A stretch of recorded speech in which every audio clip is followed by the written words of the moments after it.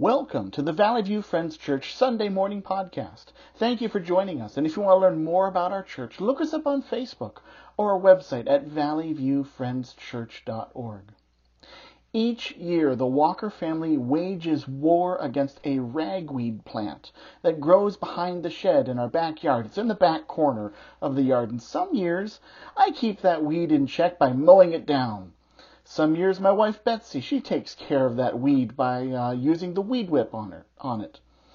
But some years, that ragweed gets away from us, and this was one of those years. For whatever reason, neither lawnmower nor weed whip made it into the corner of the yard.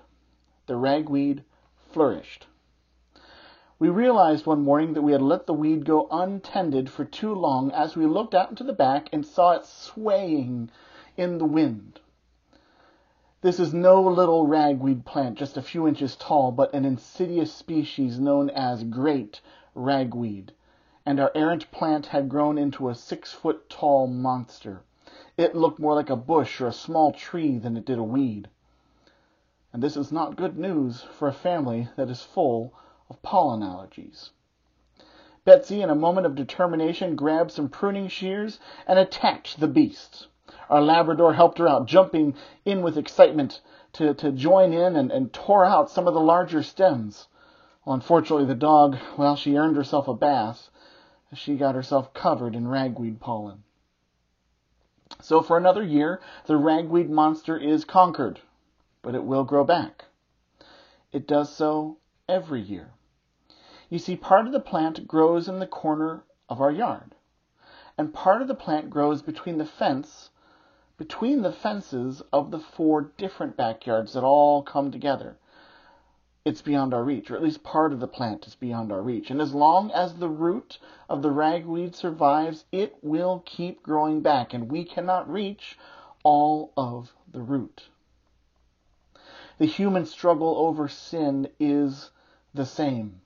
Whatever you and I may do to deal with ugly stuff of life, sin, unwholesome activities, desires, unwholesome ethics, the root of it is all beyond our reach.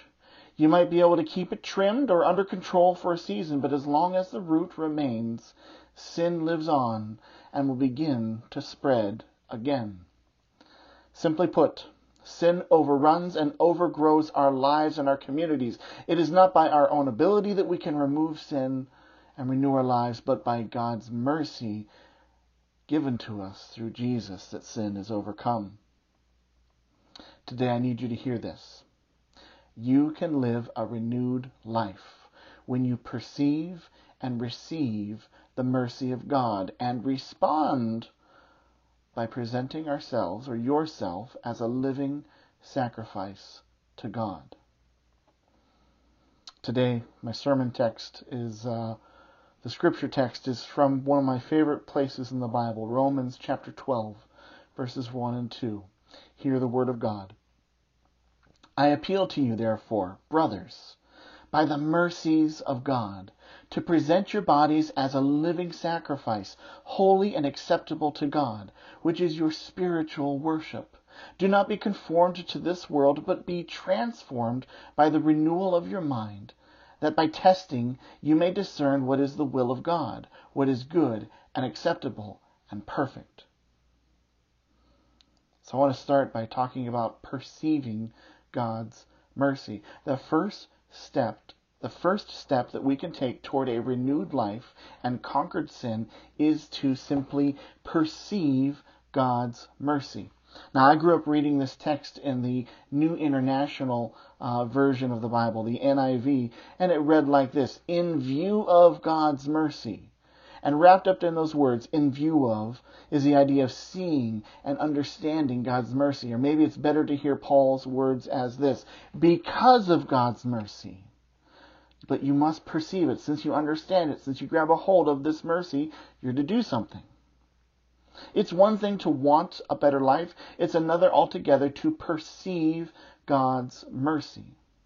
Wanting a better life is much like the Walker family battling against that ragweed. Most of the time, we're just content with a quick fix. We're happy with any effort and anything that results in less ragweed in the back corner of our yard. Seldom do we ask ourselves, what would it really take to remove the problem? And this is one of the most important steps anybody can take towards renewal. It's understanding the problem. Most of us can sense that we're missing something in our lives, that something is not right in us, that there's something that's within us that it falls short of understanding what's going on. But a sense that something is not right does fall short of understanding the actual problem. So what is so great about God's mercy? Well, His mercy is undeserved, and it's made available to us, even though it's undeserved. It's made available to us before we even understand that we need it. Mercy, by definition, is having the power to bring justice or even harm on someone, but instead offering forgiveness. And that is what God has done for us. It's easy to read the comfortable verses of Romans 12, 1 and 2. I want to be renewed. I want to have good worship. I want to be transformed. I want to know God's good, pleasing, and perfect will. Yet you cannot feel the excitement, the true depth of Romans 12 without some knowledge of Romans 1. We cannot perceive God's mercy unless we take a moment to see the problem. Romans 12 presents us with the idea of being acceptable, with reasonable worship and the renewing of our minds. Romans 1 tells us of our problem, that we worship foolishly, and that we have a depraved mind. It tells us that sin is at the root, and we cannot receive the transformation of Romans 12 without first confessing the sin of Romans 1. And so I want to read a few passages from Romans chapter 1 that describe humanity's downward slide in sin. I'm not trying to pick on one or two individuals. This chapter, Romans 1, describes every person that has walked this earth in all times. So here are a few passages. Romans chapter 1, verses 21 through 25. For although they knew God, they did not honor Him as God, or give thanks to Him, but they became futile in their thinking, and their foolish hearts were darkened. Claiming to be wise, they became fools, and exchanged the glory of the immortal God for images resembling mortal man and birds and animals and creeping things. Therefore God gave them up in the lusts of their heart to impurity, to the dishonoring of their bodies among themselves, because they exchanged the truth about God for a lie, and worshipped and served the creature rather than the Creator, who is blessed forever. Amen. Just stop there with that passage. And I need you to hear, he's talking about all people, that humanity, all of us, we all have the sin nature within us, and we all have decided to not honor God and chase after futile things. And it tells us that when that happens, we became futile in our thinking, our hearts became darkened and foolish, our worship became foolish, we worship things instead of God, we worship ourselves instead of God. And there's this important phrase, and it recurs all through Romans chapter 1. Therefore God gave them up or gave them over. See, God, He allows us to have choice. And if we choose sin, He's willing to let us reap the fruit of that sin. And so each time it happens, we go and step darker and deeper into sin. I want to read a few more verses from Romans chapter 1. Romans 1:28 says this, and since they did not see fit to acknowledge God, God gave them up to a debased mind to do what ought not be done. And then Romans 1:32 says this, though they know God's righteous decree and those who practice such things that they deserve to die, they not only do them, but give approval to those who practice them.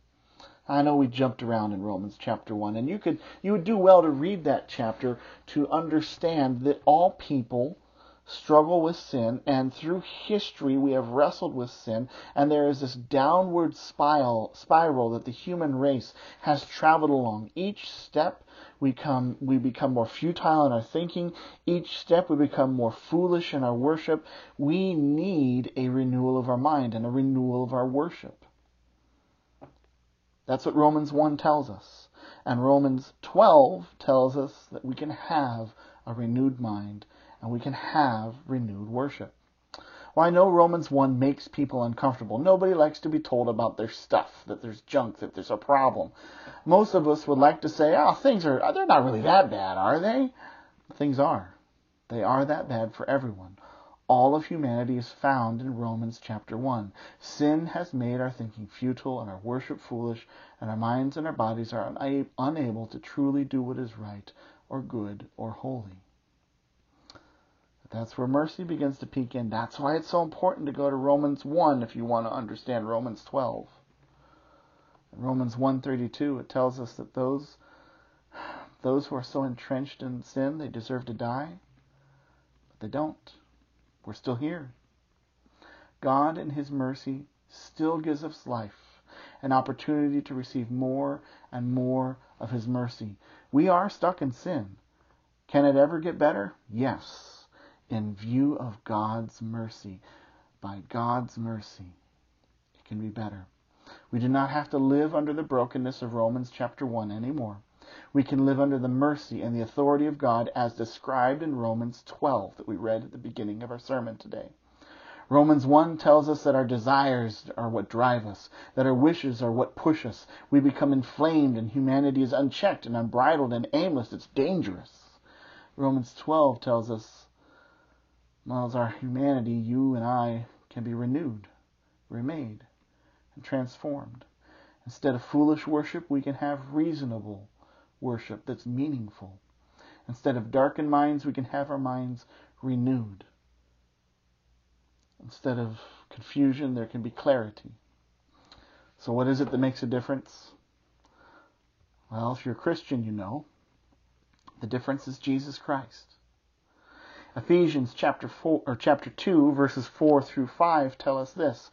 But God, being rich in, there's that word mercy again, being rich in mercy, because of the great love which He has loved us, even though we were dead in our trespasses, made us alive together with Christ. By grace you have been saved. The grace of Jesus is total, and so our response should be total. Once we begin to understand, once we begin to perceive God's mercy, we must then receive God's mercy. So take the time to perceive and understand the mercy of God. And when you do that, you are then better able to receive His mercy. So the renewal and the transformation that we read about in Romans 12, it cannot be understood without understanding our brokenness and sin, as we read about in Romans 1. But we also need to receive God's mercy. To receive God's mercy, we need some information that you can get from Romans chapter 6. It's a simple thing. It says Romans chapter 6, verses 9 and 11 tell us this. We know that Christ, being raised from the dead, will never die again. Death no longer has dominion over Him. For the death He died to sin once and for all. But the life He lives to God. So you must also consider yourselves dead to sin and alive to God in Christ Jesus. So to receive God's mercy, we need to understand that Christ died for us. And we also must understand that if we are to receive Jesus, we die to an old life of sin. We receive the forgiveness of Jesus, and then He brings us into new life in Him. And that new life then requires a response to God's mercy. So now I want to talk about the final big point of the sermon, because we know we need to perceive God's mercy, to understand it more clearly. So we perceive it, then we receive it, we accept the gift of Christ. And when we accept Him, we die to the old self and we enter new life in Christ. But when we do that, there must be a response to God's mercy. That is to say, there is an action on our part that must result from the saving power of Jesus Christ. Now, I do not want to say this. Don't mishear me. I do not say that our action saves us. But when you receive the saving power of Jesus, response will result. So what is the response? Well, it's two things according to Romans 12. First is this: your worship will move from foolish to reasonable or meaningful. And your mind, secondly, will be renewed. So our first response to God's mercy is worship. And not just any worship, but reasonable worship. That is to say, worship that is good, effective, and honorable to God. Now, we know that Christ is the final sacrifice. And as Christians, we no longer offer blood sacrifices. Jesus is the final sacrifice. But we are told in the New Testament that we are to offer spiritual sacrifices. So we become the act of worship. God doesn't just want us... God does not just want what we can give. He demands the giver. Sacrifice is not just spiritual moments. It's not what we do on it's not just worship on a Sunday morning, but it's worship in all places at all times. Can you say that you worship in all places and at all times? Or do you just worship in places that seem spiritual to you? Can you say that you're the same person Sunday morning as you are the rest of the week? Are you the same person on the ride to church as you are when you greet the first person you see at church? And I know we all have mornings that are tough, right? And you may have a time when you argue on the way to church, and then you get here and then you smile at the first person you see. Well, our worship is to be at all times, at all places, not just when we're around something or someone or a place that we think is spiritual. We are the act of worship. 1 Peter 2:5 tells us this: you yourselves, like living stones, are being built up as a spiritual house, to be a holy priesthood, to offer spiritual sacrifices acceptable to God through Jesus Christ. So we are to be a people who offer spiritual sacrifices all the time to Christ.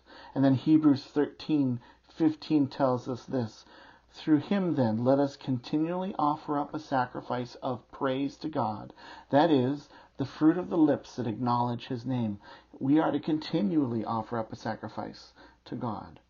So not just sometimes, a couple times during the week, but all the times with our whole lives. And Romans 12:1 tells us that we are to offer ourselves as a sacrifice.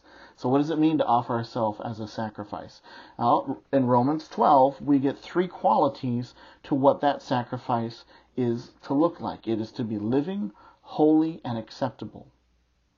To say that the sacrifice is living, well, this means it's a continual action. I'll never forget the words of my professor, Bill Quigley, when he was talking about Romans 12. My ears perked up because this is one of my favorite passages of Scripture. And he said this: the problem with living sacrifices is that they're alive. After a while, they get up off the altar and they move around. You have to put them back. So check yourself. Has your living sacrifice gotten up off the altar and moved around and wandered away? Surrender yourself as a living sacrifice to God. And then from time to time, check and make sure you are still surrendered. To say that we are living sacrifices also means that as long as we are alive, we make the sacrifice. It is total, each day, every day. So the sacrifice is to be living. The sacrifice is also to be holy. Most people, when they hear the word holy, they think of spiritual or godly or religious, or perhaps some people just think good behavior. Oh, well, that person's so holy because they're so perfect, right?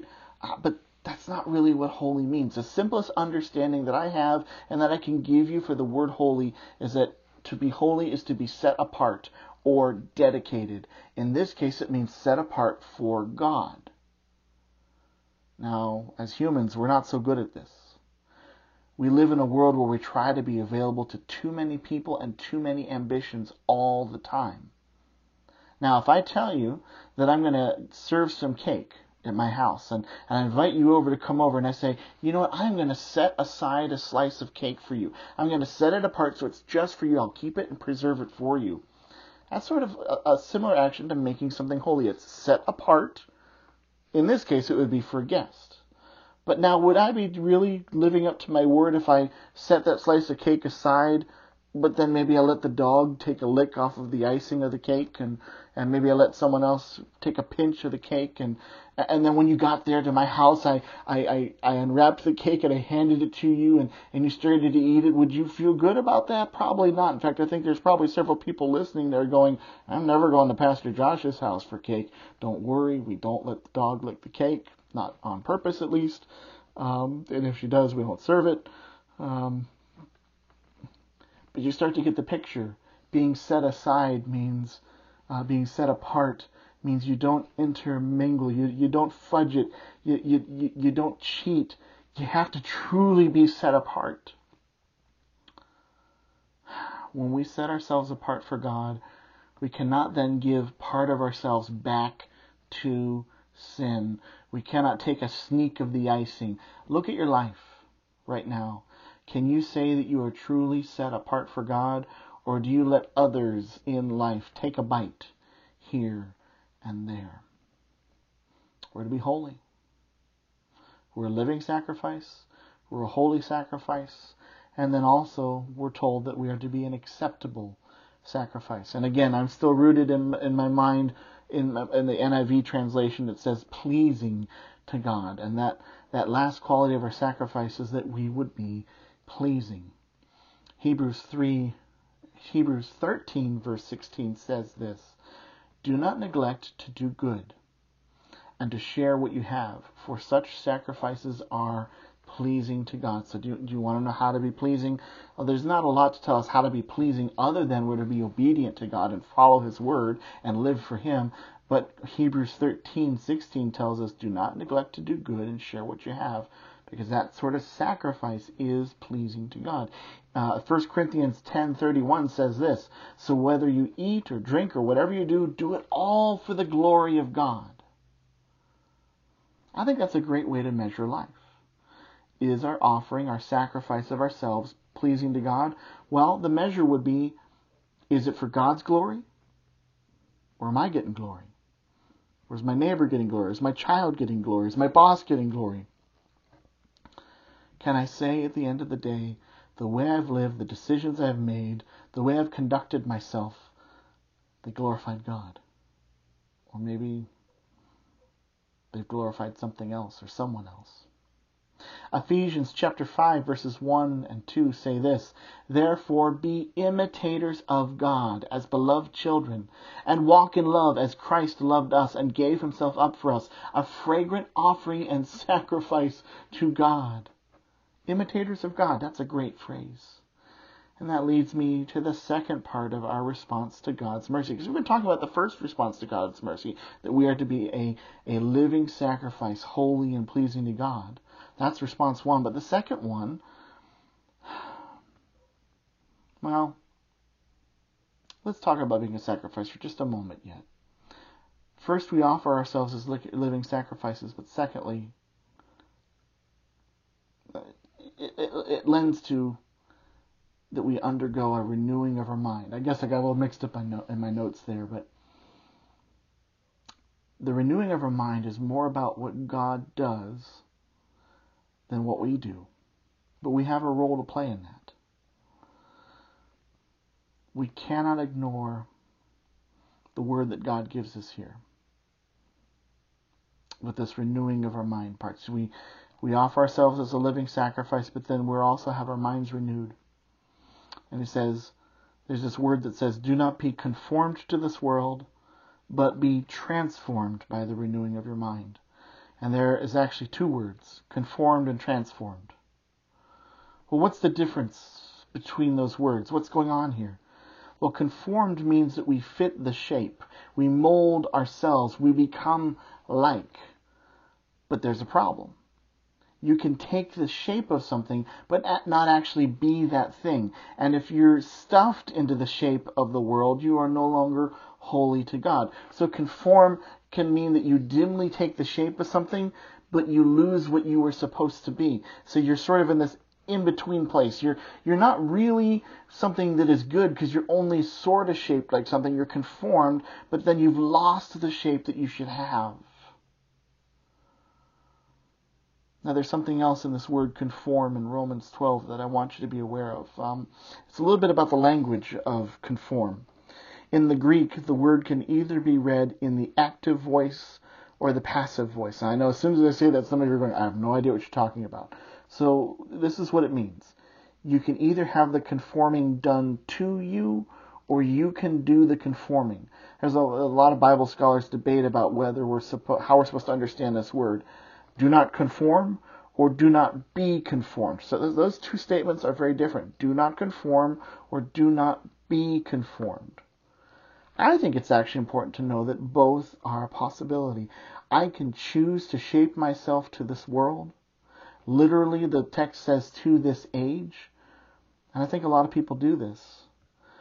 But I can also unknowingly take the shape of my times. I can choose to conform, and I can be made to conform to the shape of my times, and both are dangerous. Do not let our times shape you. And this is a hard word to receive when our times insist that they know what is right and what is wrong, when they insist that they know what justice is and what cruelty is and what love is and what hate is and what is valuable and what is not valuable. Our times have an opinion on everything. Be aware. Conformity is not what you seek. The text tells us, do not be conformed. But you are instead to desire and hunger for transformation. Now that's interesting. Transformation in this chapter 12 of Romans can only be read passively, meaning that I can't transform myself. Someone else has to do the work of transformation in me. Transformation is done to you and to me, and God is the one who does it. 2 Corinthians 3:17 and 18 say this, Now the Lord is Spirit, and where the Spirit of the Lord is, there is freedom. And we all, with unveiled faces, beholding the glory of the Lord, are being transformed into the same image from one degree of glory to another. For this comes from the Lord who is in the Spirit. So just as we give a living sacrifice, as long as we're alive, being transformed is a process that happens to us day by day from one degree of glory to another. I love that phrase. Right now I ask you to perceive the mercy of God.